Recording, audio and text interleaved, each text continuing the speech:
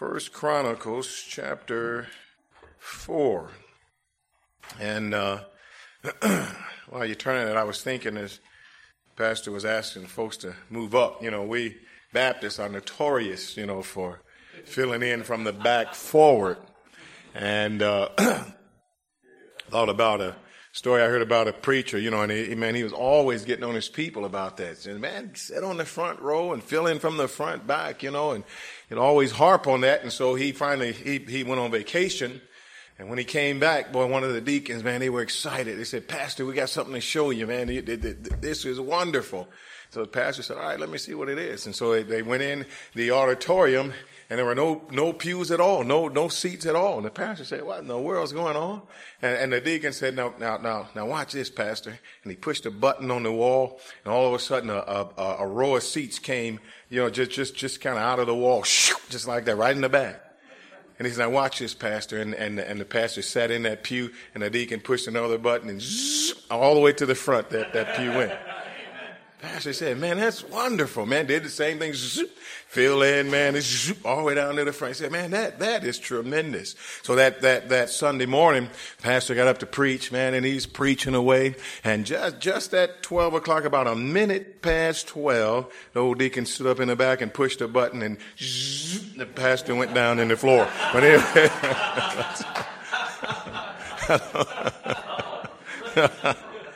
I don't know how wonderful he thought that is, but just made me think of that. But be a pretty good idea, don't you think? Amen.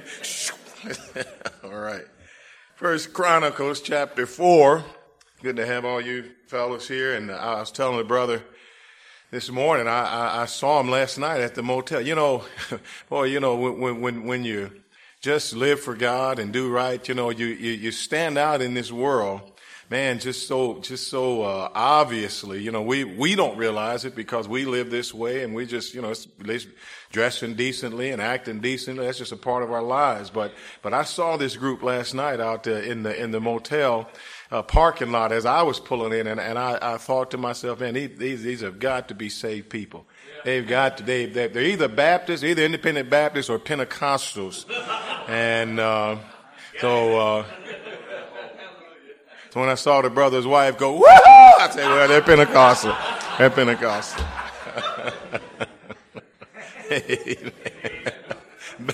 Bapticostals, amen. Yeah, right. First Chronicles chapter 4, and we're going to begin reading in verse number 9. And it says, as a matter of fact, let's pray first. Father, we thank you this morning for your word. We pray you'll speak to our hearts, Lord, and thank you, Lord, that we could come together and enjoy our fellowship with each other and enjoy fellowship with you. And Father, I pray you'll speak to our hearts, God, and give us something, Lord, that will help us and bless us, something that will encourage us, God, and give us strength. And Lord, we thank you for it. Lord, rebuke the devil and all of his hindrances, Lord. And God, we pray that your word would just have free course in our lives. In Jesus' name, amen. Verse 9 says, and Jabez was more honorable than his brethren, and his mother called his name Jabez, saying, because I bear him with sorrow. And Jabez called on the God of Israel, saying, oh, that thou wouldest bless me indeed, and enlarge my coast, and that thine hand might be with me, and that thou wouldest keep me from evil, that it may not grieve me. And God granted him that which he requested. I want to speak this morning in this first session on the prayer of Jabez. The prayer of Jabez. Now, if you'll read this chapter sometime, or I'm sure you have, you find that this chapter chronicles the genealogy of the tribe or the family of Judah. It begins in verse 1 and goes on down. Now, I didn't read it because I have trouble pronouncing some of those names, and I'm sure you do too. But that's what it does. It just chronicles all the various family units in the tribe of Judah. And in verses 9 and 10, we're told of a very unusual man by the name of Jabez. Now, the truth is there's not a whole lot that is written about Jabez in the Bible. You won't find really any other references to him personally. There's some other references to the city of Jabez, but yet in these two small verses, we're given a tremendous amount of information about the life of this man, Jabez. First of all, we find in verse number 9 that he was a man of honor. And I think that's something that ought to be said about every Christian, about every preacher, about every person who names the name of Christ. We ought to be honorable, amen?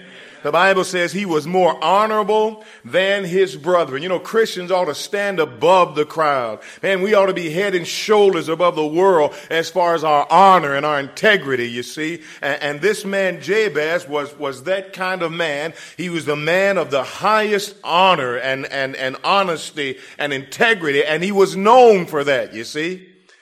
Not only that, we see that in verse 10, that he was a man of sorrow, a man who was acquainted with sorrow. Look at verse 10. It says, and Jabez called on the God, the end of verse 9. It says, he was more honorable than his brethren, and his mother called his name Jabez, saying, because I bear him with sorrow. Now, his name means sorrow.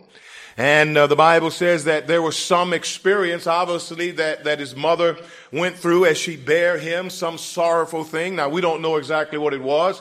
Perhaps his father died. Perhaps there was some tragedy in their lives as he was born. And perhaps it was just a tremendous hardship in bearing him. Now we're not told what it was, but yet his name means sorrow. You see, he was acquainted with sorrow, and I think the same can be said about the lives of most Christians. Well, praise the Lord for the joy, praise the Lord for the blessing. But I'm sure that if you've been saved any time at all, you know that there's some sorrow involved in the Christian life, you see. And, you know, as we think about the lives of especially some of you pastors, or some of the lives of some of your members, boy, now some bring tremendous joy, while others bring tremendous sorrow as you think about their lives. I was listening to some of the prayers this morning as I prayed along, and some of the heart ache and heartbreak over men who compromise and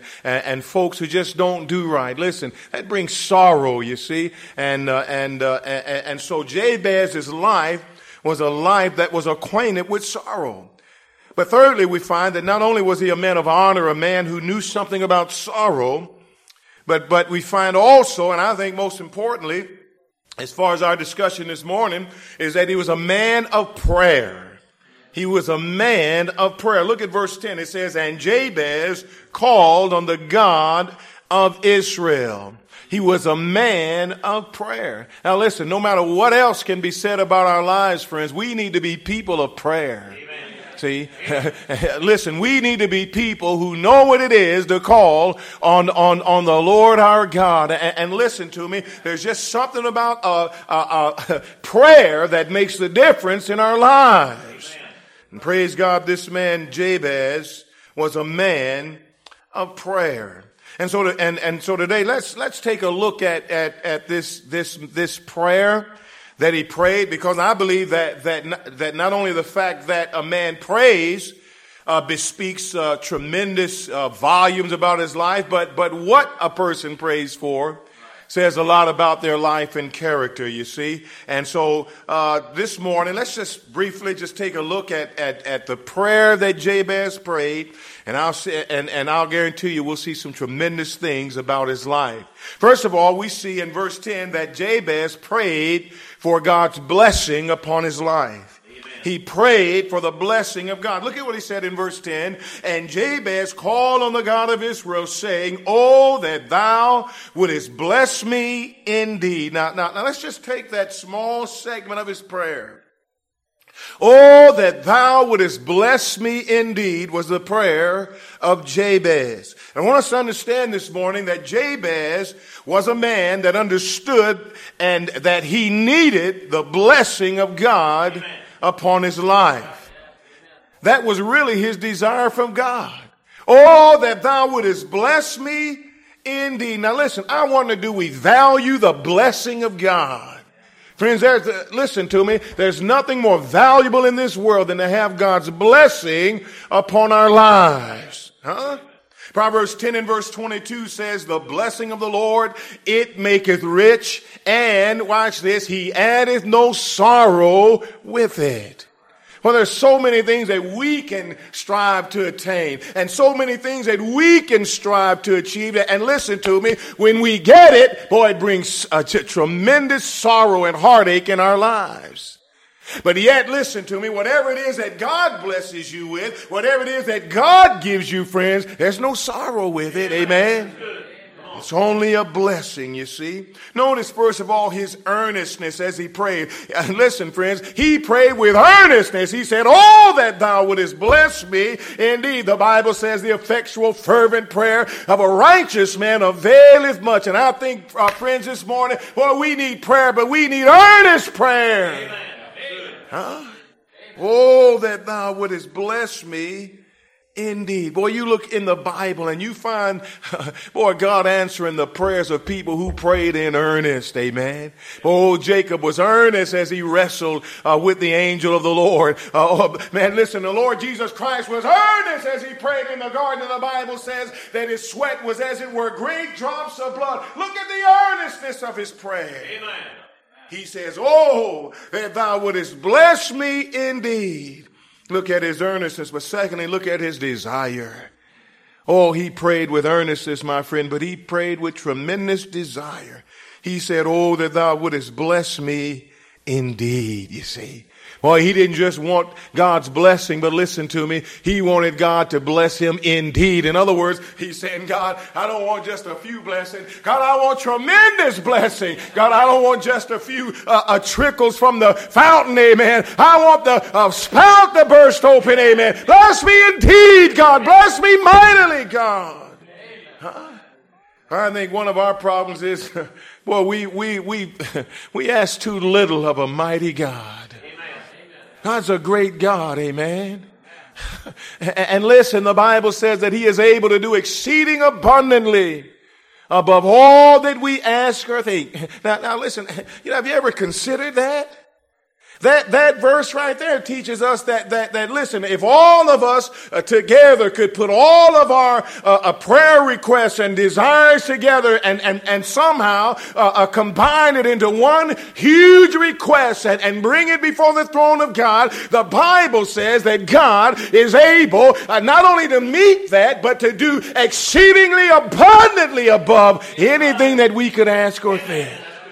What a mighty God we serve. Oh, let's not be guilty of asking too little of a great God. Amen. He said, oh, that thou wouldest bless me indeed. I like that song that says, there shall be showers of blessing. Amen. Showers of blessing we need. And he says, mercy drops around us are falling, but for the showers we plead. Amen. Listen, friend, we need to pray for the showers of blessing. Oh, God, bless me indeed, you see. Listen to me. As we look at our families, we need to pray, oh, that thou wouldest bless me indeed. As we look at our finances, our ministries, friends, listen to me. If you're a student even, boy, as you look at your studies, listen, you ought to pray, oh, God, bless me indeed. Whatever it is that we're stewards over, our prayer like that of Jabez ought to be, oh, God, that thou wouldest bless me indeed. Amen. We need to pray with earnestness, and we need to pray with tremendous desire. He prayed for God's blessing upon his life. But we see something here also in that verse 10. Secondly, we see that he prayed for expansion. He prayed for expansion. And it says, and Jabez called on the God of Jabez, saying, oh, that thou wouldest bless me indeed. Now watch this. And enlarge my coast. Yeah.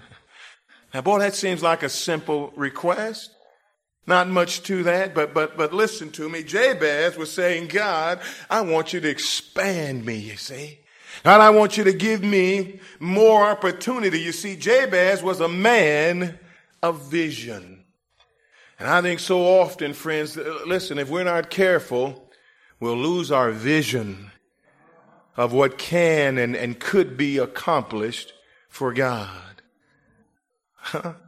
Listen, there's a danger of developing, man, just kind of a little small vision, you see, and thinking, boy, man, if I could just do this little bit, you know. Hey, listen, friends, our desire ought to always be to do more for God.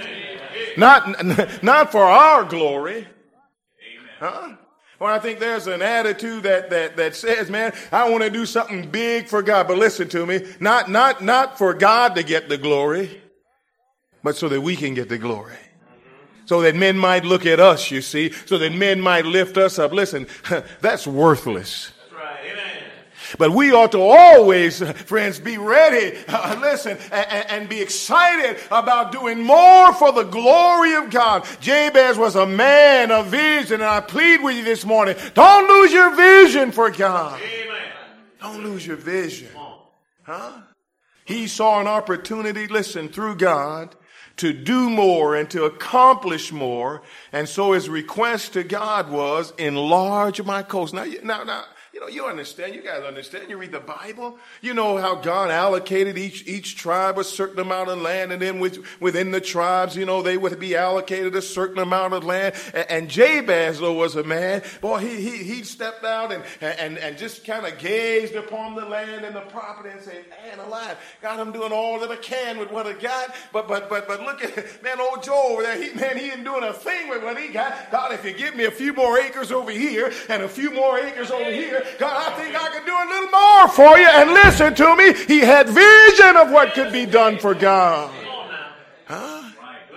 Oh, friend, we need to look out upon our cities and look out upon the areas where we are. And we need to have vision of what God can do and what could be accomplished more for God. I'm saying that the problem many times with us is that we either lack vision or we have a very small vision at best. Huh? Well, I like what the psalmist prayed. He prayed, I will run the way of thy commandments. Now watch this. When thou shalt enlarge my heart. What was he saying? God, I want to serve you, but God, give me a bigger heart. Give me a bigger capacity, God, to serve you more, you see. Well, let's not just be satisfied, you see. Man, let's want to do more. Amen. For God. 1 Corinthians 15 and verse 58 says, therefore, my beloved brethren, be ye steadfast, unmovable, always abounding in the work of the Lord. Amen. For as much as ye know that your labor is not in vain in the Lord. Now, what does that say? Well, we need to be overflowing with the work of the Lord, taking on more of the work of the Lord. Man, looking for more that can be done for the glory of God. I think Jabez saw endless possibilities and opportunity to do more and accomplish more. And so should we. Well, I think all of us have heard, and most of us have probably used the illustration of that little church, you know, that little country church was out there. Used to be a thriving church going for God. And now the place is all boarded up and run down and closed up and nothing's going on at all there. And then there's that sign hanging out in front of the church, and it used to have the verse, where there is no vision, the people perish. The old sign's just hanging on one hinge, and one of the letters is falling off of it now, and it simply says, here there is no vision, the people perish. I'm saying, friends, when we have no vision, we perish, you see. Well, when we're satisfied just to get along with the status quo, listen, we fail, you see. Listen to me. Let's have vision. Like Jabez, he said, enlarge my coast. I like that, you see. Oh, that thou wouldest bless me indeed. God, bless my life, bless my family. God, enlarge my coast. Give me more opportunity to do more for you. And then we see thirdly that he not only prayed for God's blessing, he not only prayed for enlargement, but we see thirdly that he prayed for God's help. He prayed for God's help. Look at verse 10 again. And Jabez called on the God of Jacob, of Israel, saying, oh, that thou wouldest bless me indeed and enlarge my coast. Now look at this third point. He says, and that thine hand might be with me. That thy hand might be with me. You see, The hand of God always signifies the power of God. Well, as you read through the Bible and listen, you see it in the Old Testament as well as in the New Testament, that wherever the hand of God was present, then that meant that God's help was present. You see, Jabez knew that he could do nothing without the help of God. And I'm saying, friends, let's not ever get lifted up in our minds and in our hearts and thinking, boy, I can do this and I can do that. We can do nothing without the help of God. Huh? Listen, Jabez prayed that God's hand would be with him. And listen to me, great things are accomplished when God's hand is involved. Amen. You believe that? And what we need is for God to once again stretch out his hand in our behalf. What happens when he does? Well, the Red Sea parts. Amen. Huh? Listen, friend, when God stretches out his hands, the blinded eyes are opened. Amen. Huh? The demoniacs are healed and delivered. The hungry are fed. The lost are saved. I'm saying tremendous things happen when God stretches out his hand. Amen. And Jabez understood that, and he said, Lord, that thy hand might be with me. God, I need your help. Huh? Yeah. Oh, we need to realize it, friends. And then lastly, he prayed for a pure life. He prayed for a pure life. Amen. Look at verse 10 again. The Bible says, and Jabez called on the God of Jabez of Israel, saying, Oh, that thou wouldest bless me indeed, and enlarge my coast, and that thine hand might be with me. Now watch this. And that thou wouldest keep me from evil, that it may not grieve me. Huh? Listen, Jabez concludes his prayer with a request for a pure life. And boy, I think if there's anything that we need in this day and age, it's people with a pure life. Amen. Huh? Listen to me, friends. There's no substitute for purity in the Christian life. Jabez understood the devastating effects of sin upon his life, and he prayed for deliverance from it. He said that thou wouldest deliver me from evil, that it may not grieve me. Now listen to me. Sin will grieve our lives. Sin will destroy our lives. And we need to pray for a pure life, you see. Listen, we can look at the lives of people throughout the Bible and see how grievous and hurtful sin is. Huh? We can look at the lives of people around us and see the effects of sin. And unfortunately, we can look at our own life and see how grievous sin is. Sin is a very grievous thing. Huh? Hey, we ought to fear sin. We ought to avoid it, friends. We ought to stay away from it. Our desire ought to be, oh God, keep me from sin. Keep me from evil. Keep me from temptation, you see. Huh? Listen, friends, sin not only grieves us, but it also grieves God. Huh? Do you realize that when we don't live the lives that we ought to live, friends, it destroys our lives, but it also grieves the heart of God. Look at Ephesians chapter 4. Ephesians chapter 4. We know this passage. You know, sometimes it's hard to preach to preachers because preachers know everything.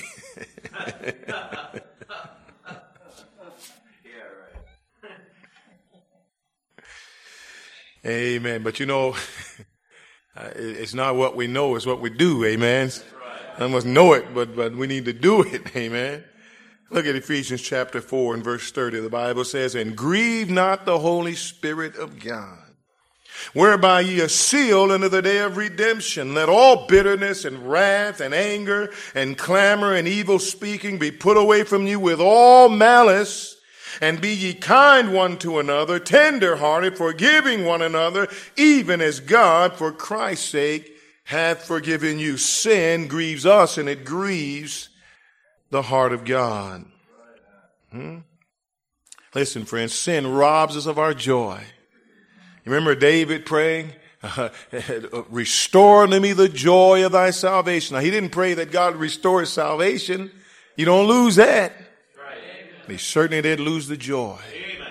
Restore unto me the joy. Now, what took his joy away? Sin took it away, and it'll take it away in our lives as well, you see. It robs us of our joy. Listen, sin breaks our fellowship with God. Boy, I think about old Adam. Whenever I think about this, I think about Adam. Adam had tremendous fellowship with God.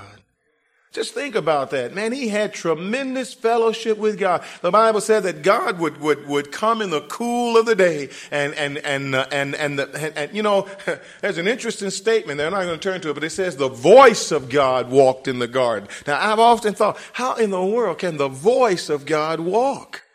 But that's exactly what it says. It says that the voice of God walked in the garden. God, listen to me, God fellowship with Adam. And boy, you know, can you imagine how sweet that was? Every day at a certain time, probably early, says in the coolness of the day, man, early, man, old Adam, boy, he's waiting on pins and needles. Man, I'm like, what are you waiting for, Adam? God's going to meet me in a few minutes. I'm waiting on God, boy, I can hardly wait. Then God shows up. Oh, Adam, boy, his face is lit up, man. He's got a smile from ear to ear. He's excited. He's fellowshipping with God. Then something happened. You know what happened. Sin came in. Adam sinned against God. And you know, it's interesting. God still came to the meeting place. God didn't say, Adam sinned, I'm not going down. No, God came to the same meeting place.